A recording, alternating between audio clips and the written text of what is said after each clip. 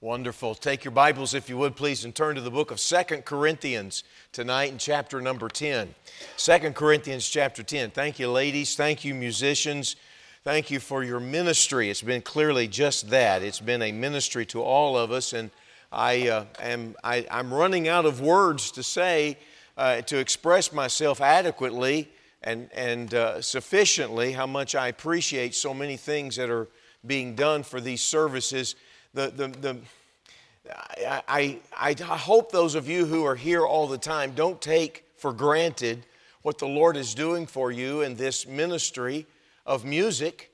The ministry is done with a quality, with a magnification of the Savior, of which we have been singing tonight, and I am so thankful to just sit here. I feel like I'm in the middle of a recording up here. I'm telling you, I got these instruments behind me, and the choir behind me, and your pastor beside me, and I've got all these talented voices, and I'm just trying to hang on, and give it what I've got. And so I'm grateful for that. And I thank you for putting up with I don't ever think about the fact that my voice is different from the locale where I am. I think you can tell that I'm not from Wisconsin. And I've got, this is the way it comes out when you grow up in Texas. It's just the way it is. And one day when we're all in heaven, you'll get used to the truth is, I'm sorry. I'm sorry. You ever met a Texan? They always tell you, don't they? And I'm sorry. That's what you do. But nevertheless, I thank you. Choir, you get gooder and gooder every service. I'm telling you. I'm around education. I need to speak better than that. So you truly are a blessing, and I thank you with all my heart. Thank you for getting here when you do to maybe run through it. I don't know what you do to prepare, but it's a blessing to all of us. An orchestra, you're not half bad. I'm telling you, that is outstanding. And always music. I just don't know what else to say. It's just incredible. I thank you for all the work that goes on behind the scenes, folks that are probably working in the nursery and working with the youngsters somewhere. I'm deeply appreciative for all that. I've been here 3 days, and I just about, I'm thinking by tomorrow I'm going to be real good. Just about by tomorrow, I'm going to be able to know my way around the hallway, I think, I'm going to wind up in a 3rd grade class one of these days. I'm not knowing where I'm at half the time, but I'm just about able to find my way around after 3 days. By tomorrow, I should be okay. Would you pray for the services in the morning? I'll have 2 chapels. I have the one with the academy, and we had time together this morning. I enjoyed that time. And then I'll be privileged to be in the college chapel tomorrow as well. And then we'll be back together again. It's been said already several times, 7:30 tomorrow night. And I've told you every service what the next service is, okay? So you know what tomorrow night is, don't you?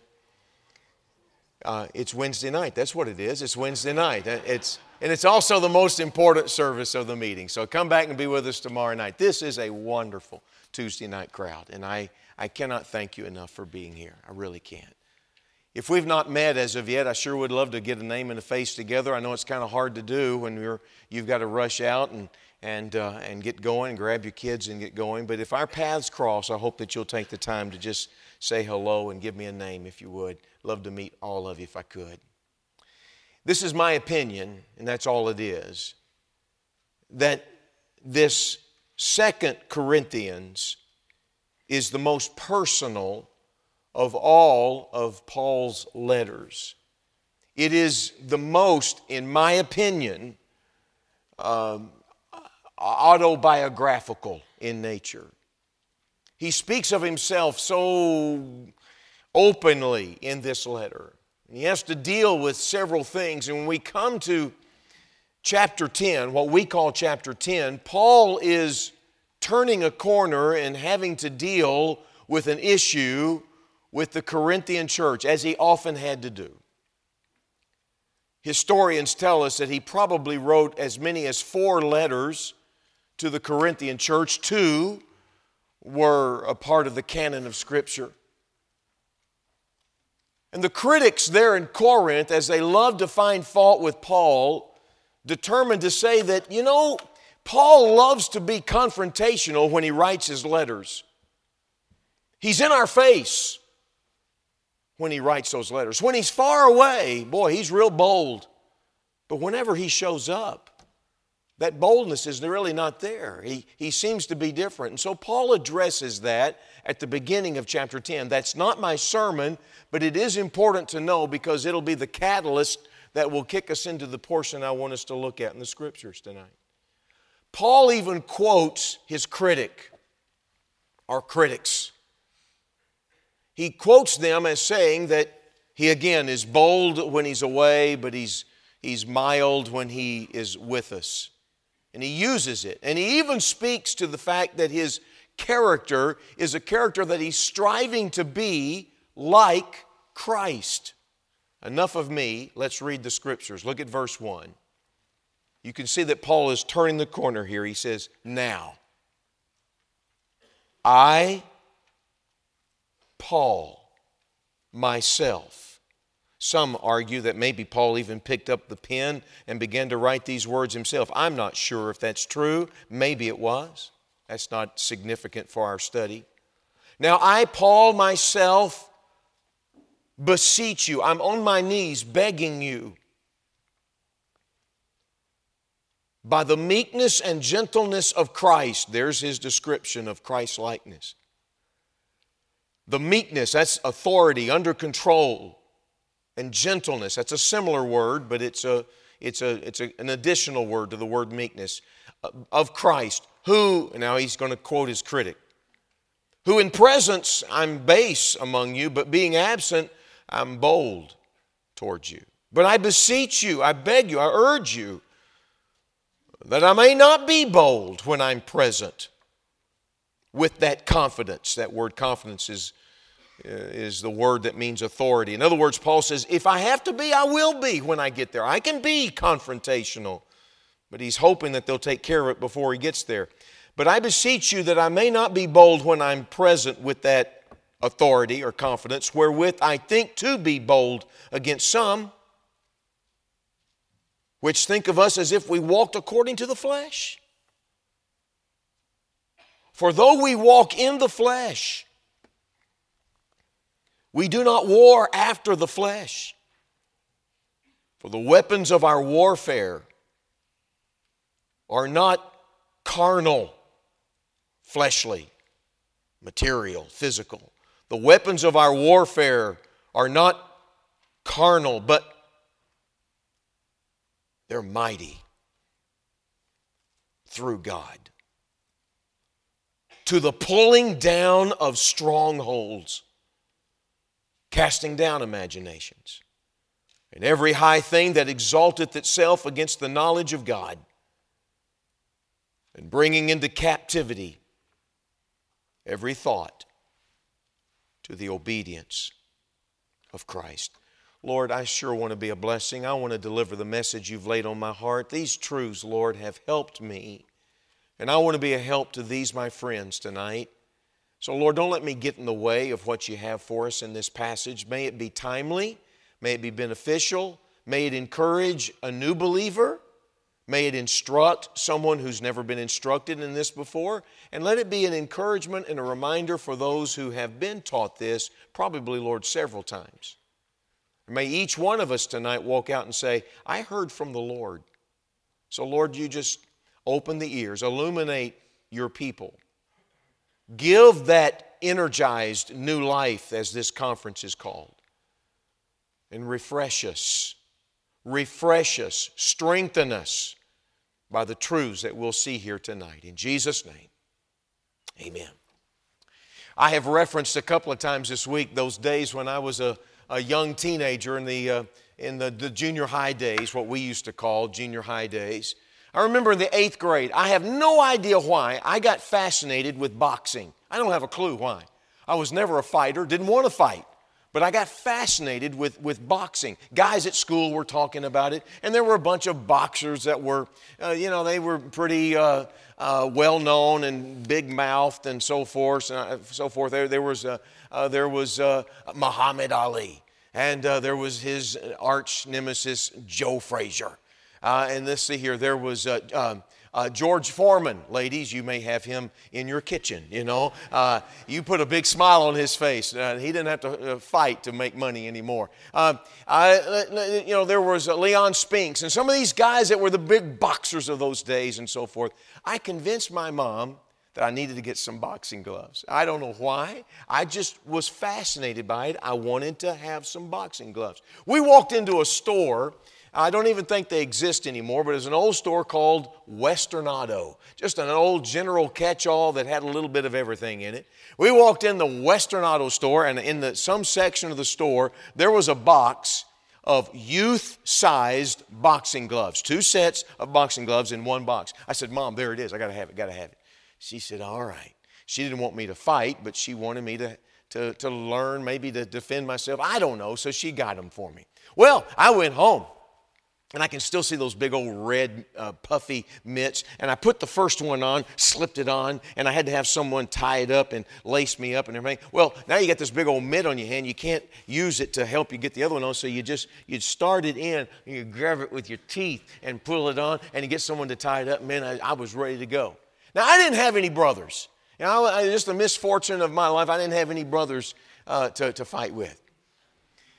But I did have a sister. And so we got my older sister, and I thought, this is the moment I've been waiting for. And my mother said, you be good. And I said, Mom, you know it. And I said, just get her fixed up and leave the room. And so we were inside the house. You know, we moved the furniture out of the way and so forth.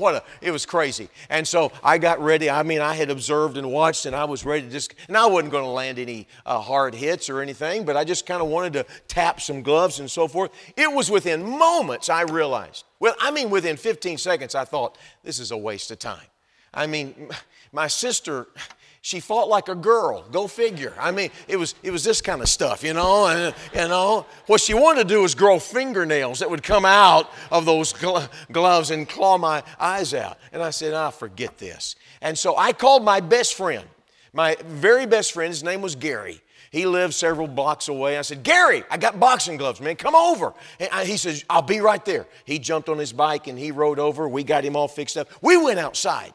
Now, I lived in a typical little suburban neighborhood, house upon house, you know. We went outside between my house and my neighbor's house, and we got out there, and we just started, I said, this is cool, isn't it, Gary? This is great. And we were tapping gloves. Now, he was my best friend.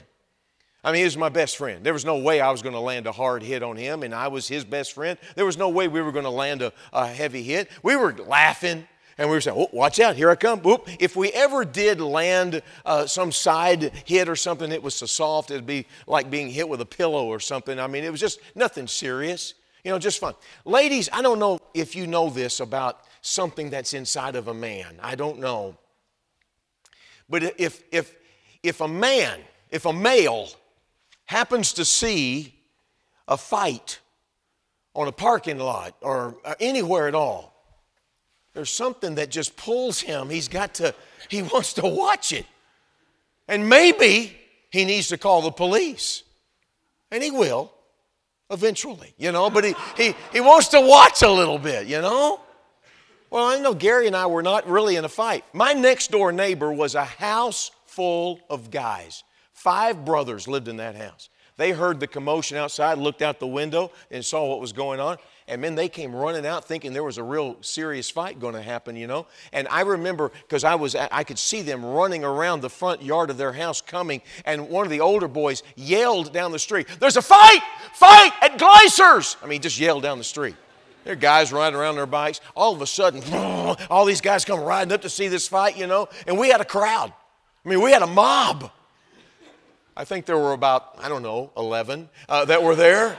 And all of a sudden, they just kind of gathered around there on that side of the yard. Gary and I looked at each other like, what in the world is happening, They wanted to see a fight. And so, again, we weren't landing any hard hits. We're just kind of punching and having a fun time. And these guys, they wanted to see something. Now, all these guys knew me. They didn't know Gary. And I wasn't expecting this. All of a sudden, this mob of 9 or 11 guys started chanting, "Gleiser, Gleiser, Gleiser." Okay, ladies, I need to explain something else about something about the male psyche, okay? Now, you're thinking unkind words like ego and pride. And if I could ever think of another word, I'd use it. But I mean, all of a sudden, all I could think about was, I must represent the neighborhood, you know? And I looked at my former friend, Gary, and I thought, I don't need you, you know? I have my neighborhood.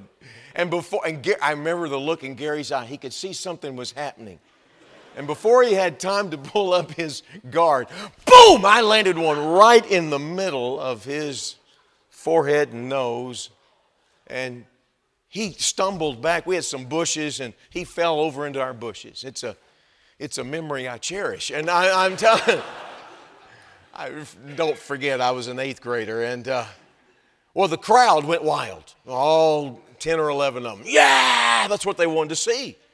So again, in my deep humility, I turned to receive the praise of my adoring fans, and I'd seen the champs do it, and so I stuck my hands up in the air to receive all the praise of all these guys. You know, yes, I've represented, don't mess with me. I'm here to take care of the neighborhood. But I forgot something.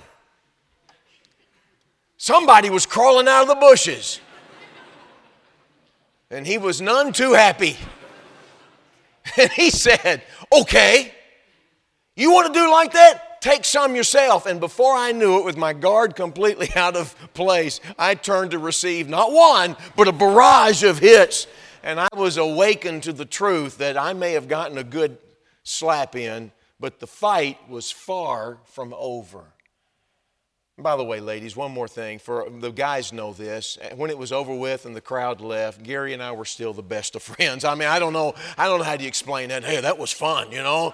Let's do that again tomorrow, you know, wiping the blood off, you know. That was great, you know. Girls do that. They'd remember it for 38 years. But the point is, it did fine. The Christian life is a fight. Now, that's not preacher talk. It's Bible truth. The Christian life is a fight. It's a warfare. And whether you're a student at BCM or a church member at Falls Baptist or just a guest here tonight, may I remind everyone that this thing of the Christian life, we have been told we are called to be soldiers because we're in a fight. We're in a fight against the flesh. We're in a fight against the devil. We're in a fight against the philosophy of this world. Some people forget it. Some people forget the fact that they're in a fight. I mean, they just go through life and they go on through life and they seem to be in lockstep with the world and with the flesh, and they just say, you know, I'm really not having any problems. Yeah, it's because you're in conjunction with the devil. You go contrary with him, you're going to find yourself in a daily fight. And temptation pulling you down constantly. Some people forget they're in a fight. Some people have fallen and they refuse to get back up and fight again because their philosophy is, you know what, I'm going to fail the Lord anyway. I just keep falling, I keep falling, I keep falling. So why fight? I can't do this. I can't live this way. At the picnic yesterday, I talked about Peter, who said, I'm not very good at this discipleship stuff. I'm just going to go back to fishing. I'm no good at this. Some people forget. Some people have fallen and refuse to get back in the fight. But here's what I think a lot of people do. They faint in the fight. And they get so weary in the fight, they get to the point to where they're discouraged and defeated. Now, when the Apostle Paul refers to this subject matter of a stronghold, he is talking about an intellectual stronghold. He's talking about his critics. He's talking about false teachers of that day. Okay, I want you to know that I understand the context. He's talking about, he's not warning them against being intelligent. He's not against intelligence. He's warning them against intellectualism, in which people begin to think they know more than what they do. And they bow down to the shrine of intelligence and my brilliance. They look down their noses at people who haven't arrived at my level.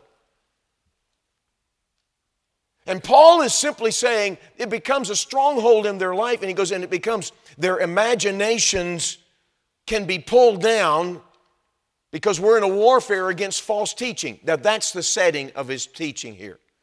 But there is some application and there's some practical understanding about this matter of a stronghold. If I ask you tonight, what is a stronghold? Some of you would probably give me maybe a real good biblical definition about a stronghold. These people in Corinth knew what a stronghold was. It was a fortress. These Greek cultured areas like Corinth, they all had a fortress, a big castle on the edge of town. Sometimes it was built up on a high ridge that it was almost impossible to get to had it not been for a bridge when you were inside that Corinthian city to get up into it. You study the subject of these fortresses, these strongholds, you'll find that they often had a gigantic, thick wall around them. They also had a body of water that would be circled around this fortress. Now, why was this fortress even there? Whenever some attacking army would come into that city, as many people as could get into that structure, they would feel very secure because that structure looked impregnable. It looked impossible to approach. You couldn't get to it. In fact, in some cases that I read and studied, where in the body of water that would be circled around it, they would sometimes put wildlife, crocodile or something in there. They would dump, forgive me, the city sewage in there. And sometimes they would bury underneath the surface of the water sharpened stakes, so that if soldiers were commanded to jump into the water and somehow or another try to scale the wall and get into that fortress and attack, sometimes they would impale themselves on those stakes that were buried underneath. It just from a distance, soldiers would want to attack and they'd go, it's undefeatable. It's impregnable. It's impenetrable. It's impossible. It's a stronghold. What's your stronghold tonight? What is that area in your life that just constantly knocks you off your feet? And you've gotten to the point to where it almost seems like, something I don't think I'll ever live in victory. Can I just remind you, friends, this is not preacher talk. This is absolute truth. God's Word calls us to live a victorious Christian life. The Scriptures make it clear that this is the victory that we are to overcome. Whosoever is born of God overcomes the world, and this is the victory that overcometh the world, even our faith. 1 John chapter 5 and verse 4. Listen to what Paul said to this Corinthian church. He said in 1 Corinthians 15 and verse 57, but thanks be to God who gives us the victory through our Lord Jesus Christ. He also said to them in this very letter, 2 Corinthians chapter 2 and verse 14. Now thanks be unto God who always causes us to triumph in Christ. The writer of Hebrews, you're familiar with this passage, tells us that in our race, in chapter 12, he tells us that we are to lay aside every weight and the sin which doth so easily beset us. Now, I'm not going to go through a study on that. I personally think that sin that easily besets us is an unbelief sin. But there's no question he's talking about the sin that easily trips us up. Again, in that culture, people would wear robes, and sometimes if a person was at a hefty pace, sometimes that robe would begin to drift downward and so forth, and sometimes their foot would get caught in the garment, and they'd get tripped up over it. They would get easily tripped up. And using that as a metaphor, the Bible is saying, let us lay aside that sin which easily trips you up. You got yours in mind? I think the greatest example is given to us in a wonderful illustration from the Old Testament that we've all heard from the beginning of our life in a children's church program, the story of a young teenage boy fighting a giant called Goliath. Every time I read that story, I come away with greater truth. It's not just a story for little children in a children's church program. It's an incredible story of a teenage boy who showed what victory was all about. I don't have time to preach it, but when David showed up there with those soldiers, those people from Israel, those Israelite trained soldiers up there on their hillside, they all said, look how big that giant is. And across that big valley stood the biggest man that anybody had ever seen. Commentators and scholars can't even get together on exactly how big Goliath would have been. They all agree he had to have been at least 9'6". Some believe I think it's Matthew Henry thinks he was as tall as 12 feet. You say, Morris, what do you think he was? I think he was a freak. That's what I think he was. And he comes out and he hollers out for how long? 40 days. Anytime the number 40 is in the Scriptures, it's a reference to testing. Israel in the wilderness 40 years, and Jesus went into the wilderness and fasted 40 days and was tempted of the devil. And this guy, he hollers out, "Send me a man!" He's mocking Israel. He's making fun of Israel's God, and they're saying, David, look how big this rascal is. And David said, "Have you guys forgotten how big your God is?" Now, you've heard that story so many times, you almost forget it's there, and you kind of ho-hum your way through it. I'm going to tell you something, it really happened. That kid stood out there. You think he had a little heart in his throat? I'm sure he did. I'm telling you, this must have been a thing. But David went out there and he says, "You're coming down. You're coming down. Because it's not about me. You come to me with your sword and your spear and your shield, but I come to you in the name of the Lord God of hosts." I just love that. And may that kind of teenager and young person and adult increase in our society. Victorious. I wish I could say more about David. Hey, what is your stronghold? You know what I've discovered about strongholds? You know what I've discovered about Goliaths that you and I get in our life? We start minimizing it sometimes. We start excusing it. It's not that big of a deal.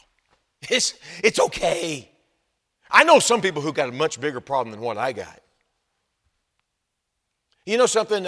If my parents had raised me right, someone says, I wouldn't have an issue with this. Some man says, if my wife loved me like she was supposed to, I wouldn't have an issue with what I'm looking at online. If my husband, she says, if he loved me like he was supposed to, I wouldn't have such an angry temper. It's always easy to find somebody else, and it becomes something that literally you take 2 steps forward and 3 steps back. Again, Goliath. What did Goliath do? He put the brakes on Israel. He dampened their enthusiasm and their confidence in their God. A giant in my life, a Goliath in your life will pour a wet blanket on your sense of, I can live for God. That Goliath comes along and he dulls your confidence. He drains your enthusiasm. He diverts your attention from the battle at hand. And he literally causes you to become spiritually depressed. I guess I just can't live for victory. I can't live in victory. I'm glad other people can get victory over sin, but I just don't think I can. And we get a stronghold and we start excusing it. And I do believe this with all my heart. Most of those strongholds usually start in the days of our youth. Most adults walk around still dragging along the things they never learned to live in victory over when they were a young person. And they're still battling it as an adult. Would you look at verse 3 with me in our text? The Apostle Paul says, though we walk in this human body, this flesh, we do not war after the flesh. What's he saying? He's saying we're not going to defeat the stronghold in our own strength. That's exactly what he's saying. You can have an emotional experience. You can weep a lot. You can grit your teeth and say, I'll tell you what, brother, I got a problem with this tongue, but I'm telling you what, I will not fall in, I'm not going to curse anymore. I'm going to defeat this thing. And you put it all the weight on you. The Bible says you're not going to war that way. You're not going to win. It's not in you because of the weakness of your own flesh. Well, you say, but then Brother Morris, what do I do? Well, Paul doesn't leave you stranded like that. Look at verse 4. He says, for the weapons of our warfare, the word warfare there is the word campaign. What does that tell you?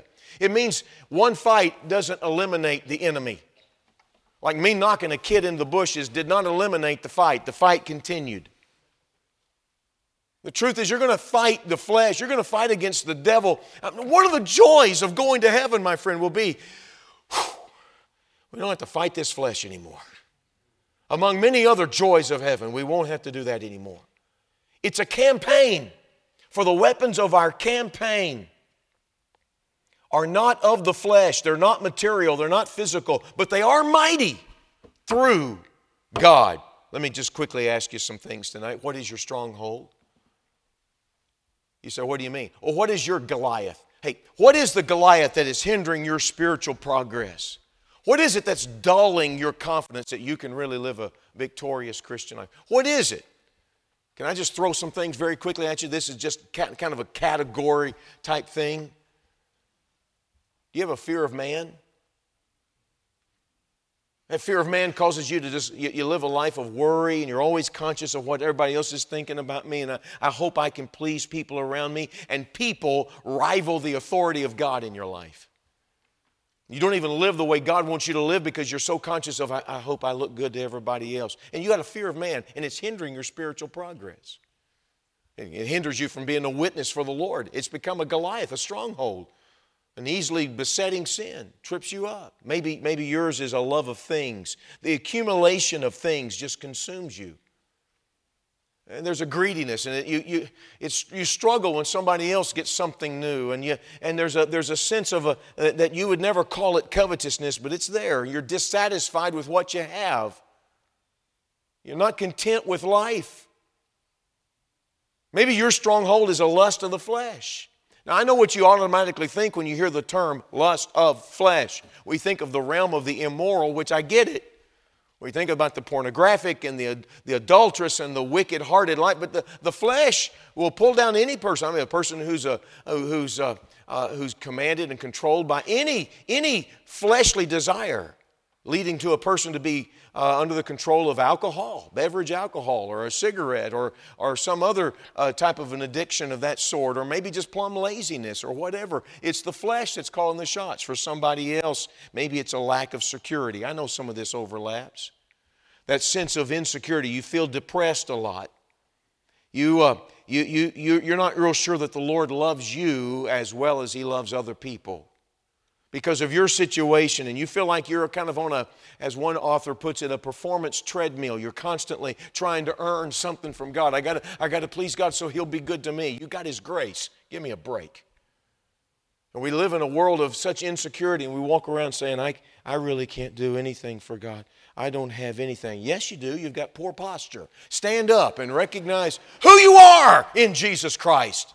Don't sit around and say, I can't do anything. I don't have anything going in my life. You've been gifted of God. The Spirit of the Lord lives inside of you. We need you in the ministry. Whatever realm of service that you bring to the table. For somebody else, it's an anger of others. People irritate you.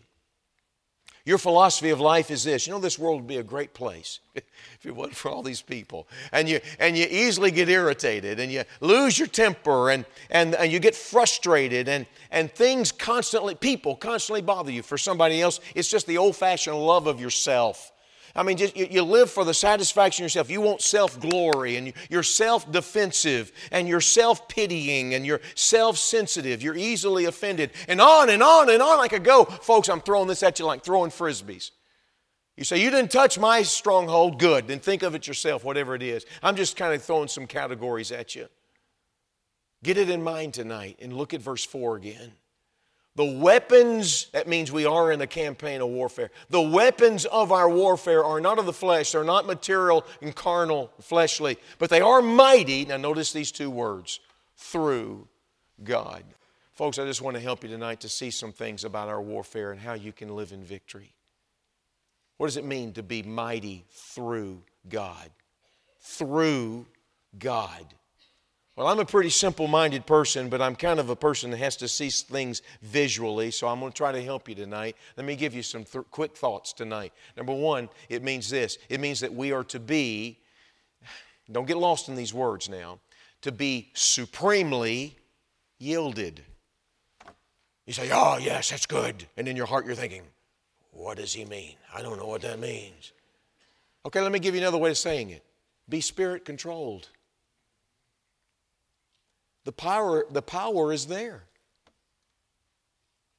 And by faith, you understand what has been given to you through the Spirit of God. It's not that you're some kind of a spiritual weakling. The power to say no is there. It's present. So what do? Here's the way it looks. Here's the way it sounds. Lord, I got this weakness. I battle in this. Lord, you know I have a problem with. You know I got a problem with my thought life, God. I don't want to. God, I'm so weak. Lord, you know I got a problem with my anger. Lord, I can't get going. Lord, you know I'm weak in this area of feeling sorry for myself. Lord, this giant of depression and this fear and this worry just comes all over me. God, I'm so weak. I don't know what to do. And so what am I supposed to do? Well, the Bible says here, you're mighty through God, which sounds like this. Lord, I can't defeat this. In fact, your word even tells me that I don't fight with my own strength. So I can't. But you can. So I'm yours. Tell me how to negotiate my life around this temptation. Show me how to navigate my life to say no. Show me how to live in victory. God, I don't know what to do. There's an Old Testament example in 2 Chronicles chapter 20 of an old king called King Jehoshaphat. King Jehoshaphat was told one day that 3 armies were attacking his little area of Judah. He didn't have any hope of standing up against it. I mean, some would estimate that over 1 million soldiers were attacking. The statement was made, there cometh a great multitude against thee. And it wasn't like, okay, boys, strap it on, here we go. I mean, it was impossible. There was just no way. You know what he did? He went to the temple. He went to the temple and he took people with him. He went to the temple, and here's what the king said. We don't know what to do. We don't know what to do. So our eyes are on you. And the Lord said, that's what I was waiting on. So tomorrow, just going out there, I've already taken care of it. Get the choir ready and put them out front and let the army go and just go pick up. Just say, I've taken care of you. I'm sorry. My brain kind of thinks things. I can see that choir, they're leading the way. They're singing an early version of Victory in Jesus, or Victory in Jehovah. And they were singing, I can imagine they were saying, oh, victory. You guys are coming, aren't you? I mean, we don't want to be out front with no equipment on here. Here we go, victory. And they crested the hill, and there were dead soldiers everywhere. And they just started picking up spoil. They just began to pick up all kinds of jewelry and all kinds of wealth. Why? Because they said, I don't know what to do. It's too big for us. So our eyes are on you. So when a preacher stands up and says, be supremely yielded, don't get lost in the words. Recognize it means this. God, you know I'm weak in this area. I wish that I'd stop worrying. God, I don't want this in my life. God, I don't want these 30 thoughts in my mind. God, I'm so weak. I'm weak. I want to live in victory. I don't know what to do. So I'm looking to you. My dad wanted me to learn how to play baseball. He loved baseball. He loved baseball. I love baseball. Taught my boys how to love baseball. They've taught their boys. It's a Gleiser thing. We love the sport. Just love it. My dad said to me when I was a little boy, son, you want to learn how to play? You want to learn some things about baseball? I said, yes, sir, Daddy. He said, well, I got you a baseball bat. Now, my dad thought that the heavier the bat, the longer the bat, the thicker the bat, the further the ball would go when you'd hit it. That's really not true. It's bat speed that makes a difference. That's what my dad thought. So he went and bought me this big old fat, thick bat that I couldn't hardly control. I still got it. It's a special memory. Here I am, a little 5-year-old boy. He takes me outside and he goes, all right, son, let me instruct you. He said, put your feet about shoulder width apart. Okay, Daddy. He said, now take this bat, put your left hand down here by the knob. Okay, Daddy. He said, now take your other hand and put the knuckles there together. Okay, Daddy. He said, now lift that back elbow up. I said, okay, Daddy. He said, get it up, get it up, get it up. Well, I'm beginning to feel weird, awkward. This is not feeling good. He said, now take your arms and turn them back and go back with them. I said, what? He said, turn, and he pushed my arms. He said, there you go. I said, okay, Daddy. Then he took my face and he turned my face forward. He said, you got to be able to look at the picture. I said, okay, Daddy. He said, okay. Now, son, he said, when you swing that baseball bat, he said, now you don't have to do this. But you can lift that front foot and step into it. A lot of people do it. It might give you more power. Okay, Daddy. And he says, he said, the main thing is when you swing, he said, son, when the bat comes out of when the ball comes out of the pitcher's hands, you keep an eye on that ball and you watch the bat hit the ball. And he said, son, when the bat hits the ball, don't stop swinging. It's not one of these thunk. He goes, you want to follow through. My dad was big on following through. He said, you want to swing all the way around. Okay, Daddy. He says, now how do you do that, son? He says, when you step into it, when you swing all the way through, he said, you want to break your wrist. I said, what? He said, you want to turn your wrist. He said, you want to turn your wrist all the way around. And he goes, and then you want to take your lower extremities and rotate them forward. Okay. I was a 5-year-old boy. It was like explaining opera to a puppy dog. I didn't have a clue what he was saying. Okay, Daddy. Okay, Daddy. And then my dad reached around me and he put his hands on my hands. He leaned behind me, and all of a sudden that bat began to move. I didn't even know when it was going. I was just kind of hanging on for the ride. He said to my sister, all right, Barbara, throw the ball. I looked up to see what was going to happen because I didn't know. And that ball came, and that bat swung with force. Whoo! Folks, I can still see it going over my sister's head down the street. And my thought was, man, I'm good. I mean, I just got a natural ability. My dad said, Barbara, go get the ball.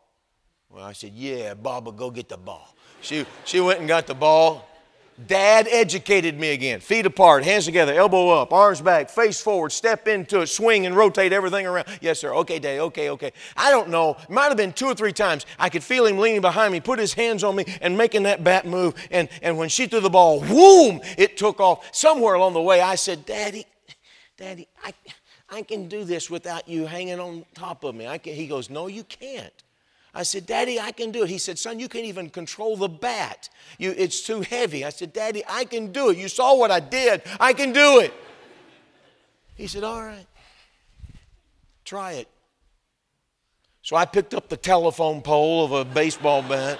I couldn't keep my hands together because it was just too heavy. So I had to part my hands to kind of control it. Nothing was in position right. I looked at my sister, and she was looking at me like this is a waste of time. And I said, just throw the ball. And she threw the ball, and I swung with all my might and totally missed the ball. The only thing I got right was the follow through.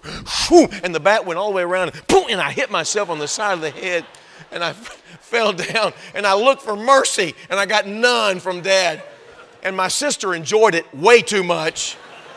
And I was reminded, I can't do anything without my daddy's hands.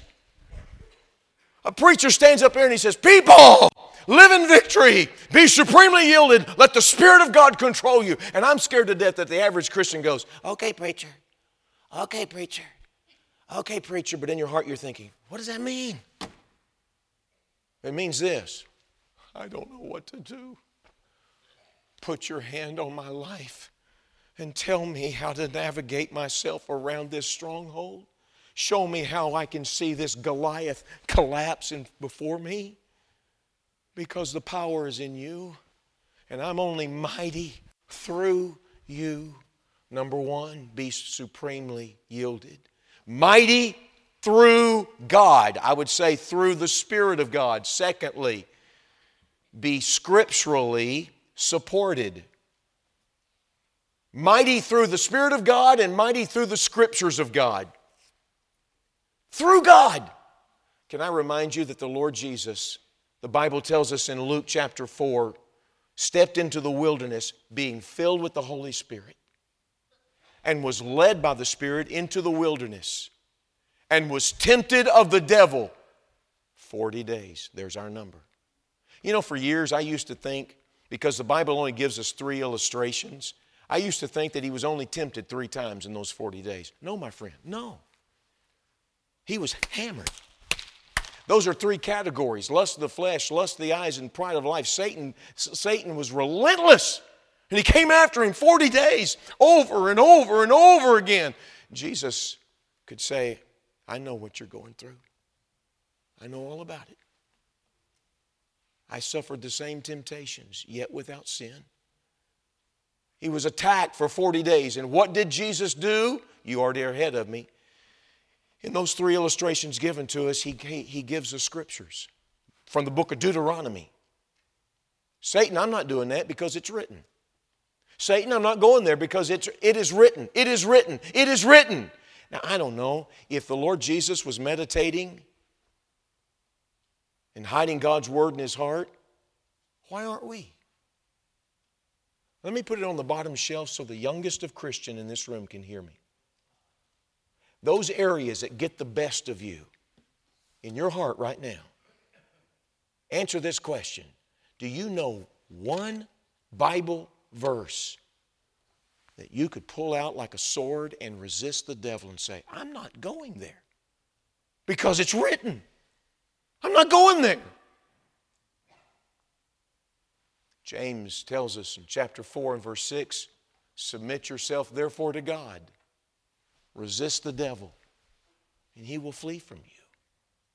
Some dear lady wakes up in the middle of the night and worry just grips your heart, snaps away your sleep, and you start worrying about family and worrying about finances and worrying about this and that and so forth. I don't know about you, but when worry begins to grip a person's life, it'd be very helpful for you all of a sudden to say, wait a minute. Isaiah 26:3, thou wilt keep him in perfect peace, whose mind is stayed on thee, because he trusteth in thee. Yeah. Be careful for nothing. Be careful for nothing. Don't be anxious about anything, but in everything by prayer and supplication with thanksgiving. Let your request be made known unto God, and the peace of God which passes all understanding shall guard your heart and mind through Christ Jesus. You got a problem with your temper? Driving down the road and some guy honks at you, flashes his lights like, get out of my way. He goes flying by and he gives you a look like you're a piece of trash, and all of a sudden, in Christian love, I'd like to deposit him over into the median over there, you know. All of a sudden, that rage comes over you. It's at a time like that Goliath says, yeah, go get him. Or you're in a conversation with your spouse, and the devil says, yeah, and tell her this too. Yeah, and don't forget this, and give him this, and tell him that. It's at a time like that you need to be saying, wait a minute. Ecclesiastes 7:9, be not hasty in thy spirit to be angry, for anger resteth in the bosom of fools. Let every one of you be swift to hear, slow to speak, slow to wrath, for wrath worketh not the righteousness of God.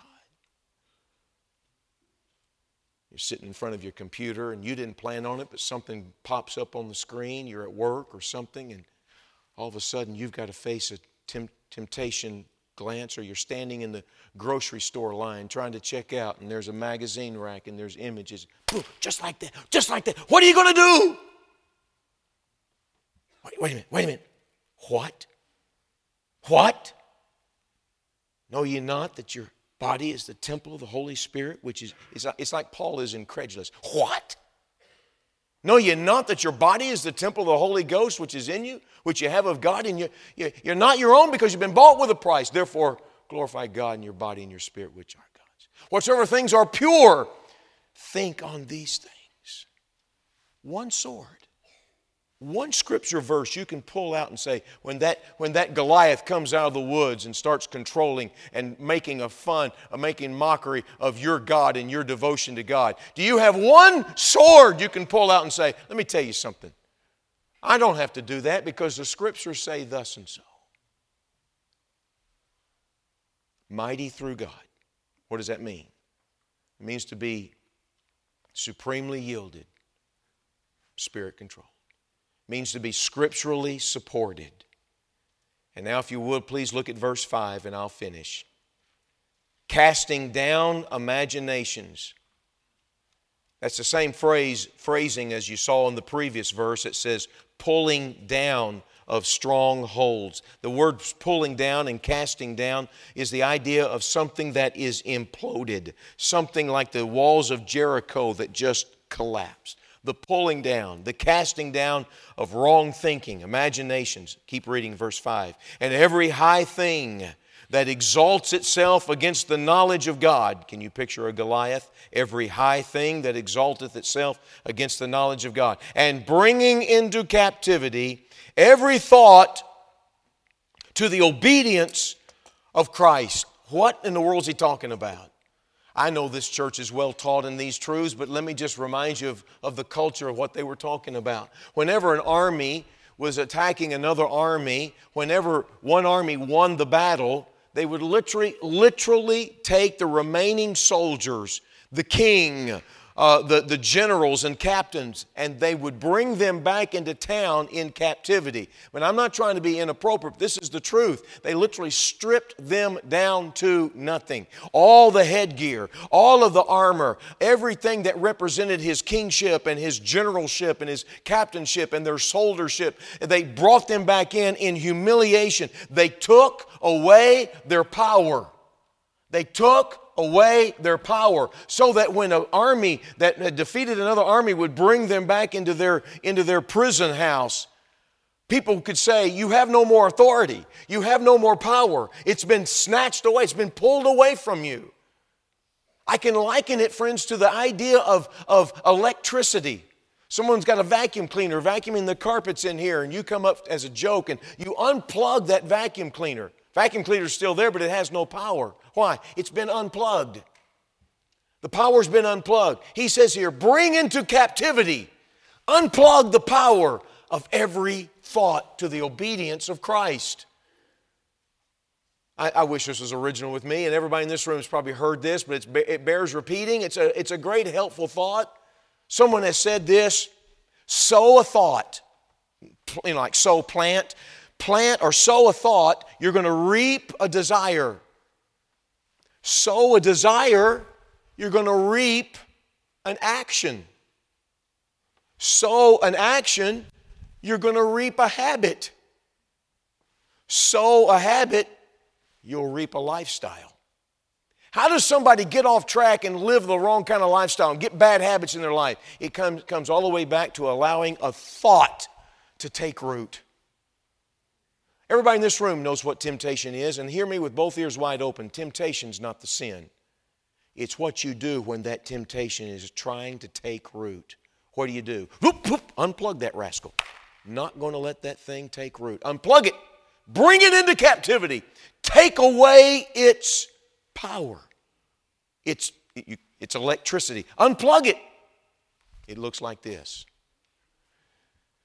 You're about to explode on your kids. You're about to yell at them. You're about to get upset with your roommate and say something. And all of a sudden you go, whoa, whoa, whoa, whoa, whoa, unplug that. No, I'm not going there. Not going. What was that verse I was? No, and you literally unplug it. You have a thought creep into your mind that nobody else knows about in the deep, deep crevices of your thought life, and your mind wants to go down the avenue of that which is immoral and inappropriate and carnal and indecent. And when that thought wants to creep in, what do? Whoop, whoop, unplug it. Nope, not going there. No, not going to think that thought. No, not going there. Unplug it.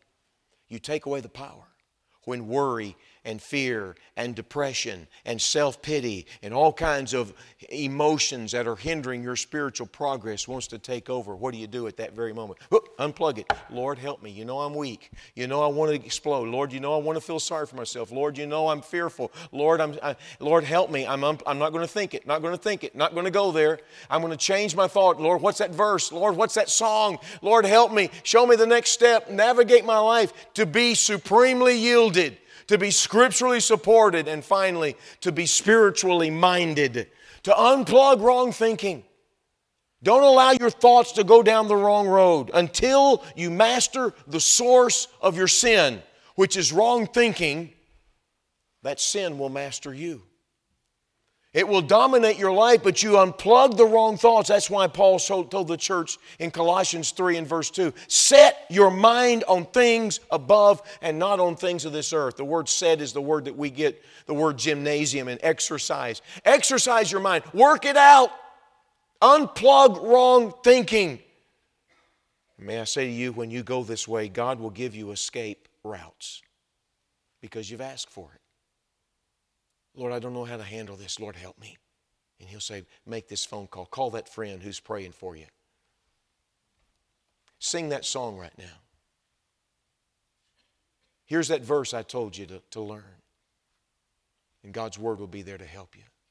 Uniquely enough, Lynn and I have had through the years a ministry of of various sorts. And one of the areas of our ministry, we never asked for it. It just seems like the Lord's opened this door periodically in which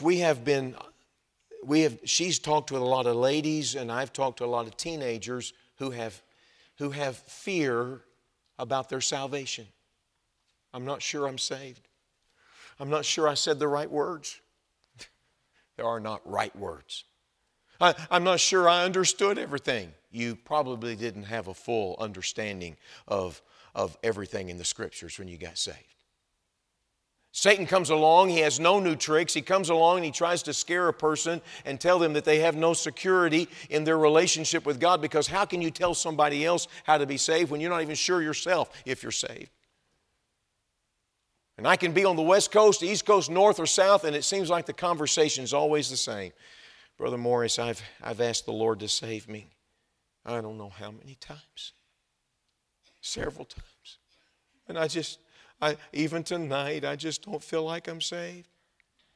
And you walk through it with them, and you begin to find out they understood at some particular stage and age of their life that they were a sinner. They realized that Jesus died for them and paid what they could not pay to a holy God, and they called on Him and asked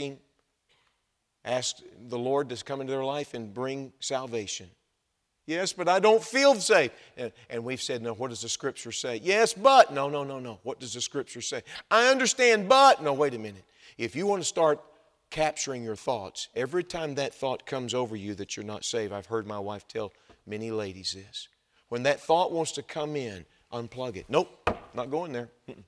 Not going there. Nope, not going to think that thought. Because the Bible says that whosoever shall call upon the name of the Lord shall be saved. I've done that. I've done it. And many a time a person will say, yeah, but the thought's going to come right back. Oh, I know. So unplug it again. Yeah, but it'll come right back. I know. Unplug it. As it comes back. Unplug it. Comes back. Unplug it. Here's what's going to happen. You keep resisting the devil, and there'll be longer periods of time before that fear comes over you again.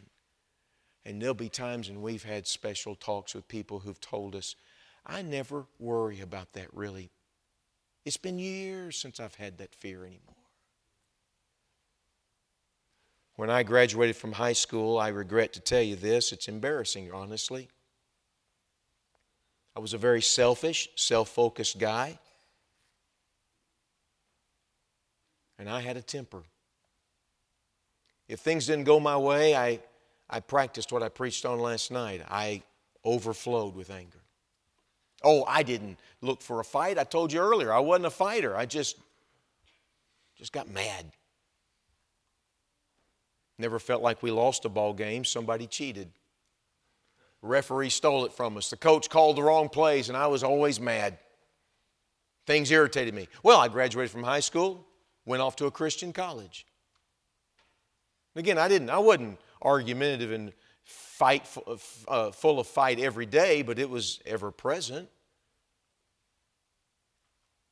As soon as I got there, I found out that griping wasn't tolerated. So I started griping about the fact that griping wasn't tolerated. Played sports, and if things didn't go the way I wanted to, I got mad. And sometimes I would say, well, I'm mad about good things. These people who don't want to live for God, and I'd get all upset. I didn't get along well with my roommates at times. I met this girl. Her name was Lynn. We started just having a great time being friends. That's all it was, just friendship. And we went to meals together, and we went to church services together, and went to ball games together, and went to special events. We just had a great time. We're still doing that. As the months went by, Lynn began to pick up that our friendship was seemingly beginning to get a little more serious, though we never spoke about our future together. We didn't go there. We just were good friends, and we were friends with a lot of people. But it just seemed like that the Lord was doing something. I met her dad and mom, and he was a local pastor in the area, and I became very good friends with them, and things just began to happen, and she began to realize something was happening. However, Lynn in her own heart thought, yeah, I like Morris. And there could be a future there, maybe. But I'm not sure I can marry a man who's got an explosive temper. I didn't know she had that thought. She didn't tell me.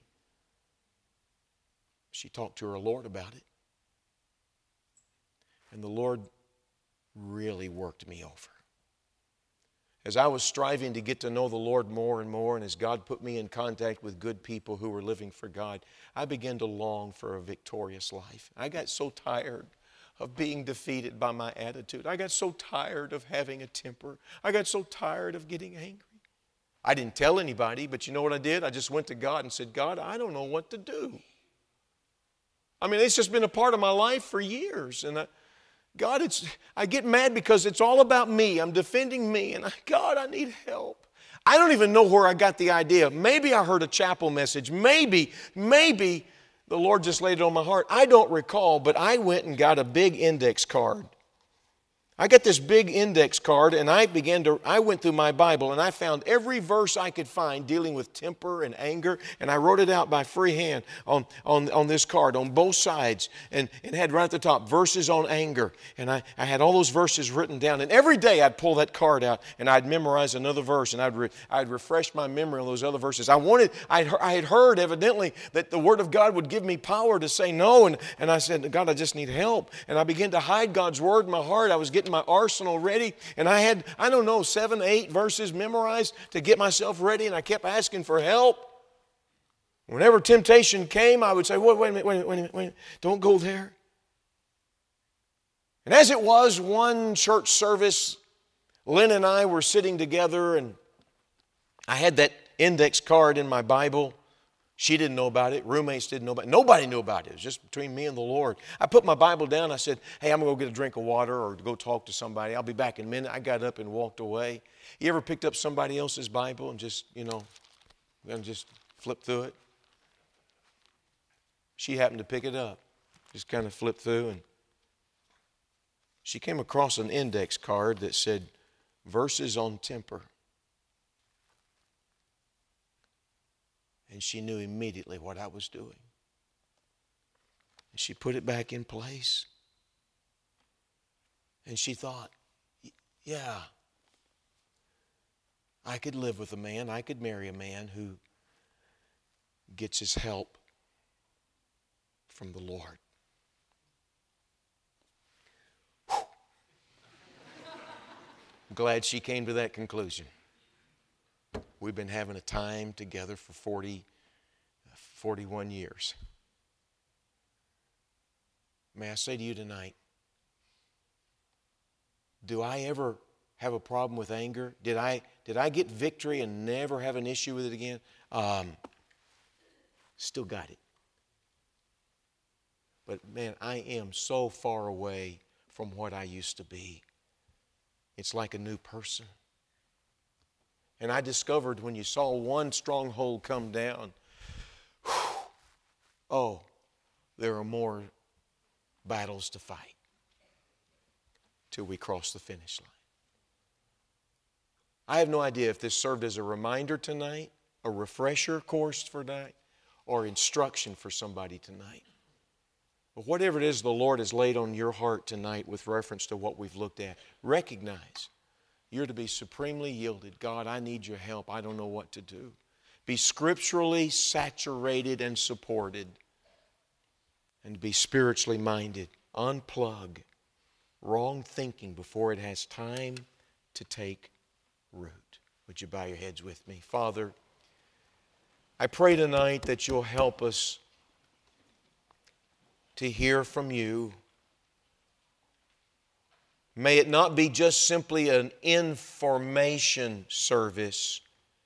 Lord, information is not just what we need. We need transformation. And I pray for students at the beginning of another semester or a start of a college career. I pray for church members who've heard Bible instruction like this for years. I pray for new believers. I pray for everyone in this room tonight who finds themselves in such a warfare plane that they almost have gotten to the point to where they started to excuse themselves. Maybe they've gotten to the point to where they've just stopped fighting. They've fainted so much.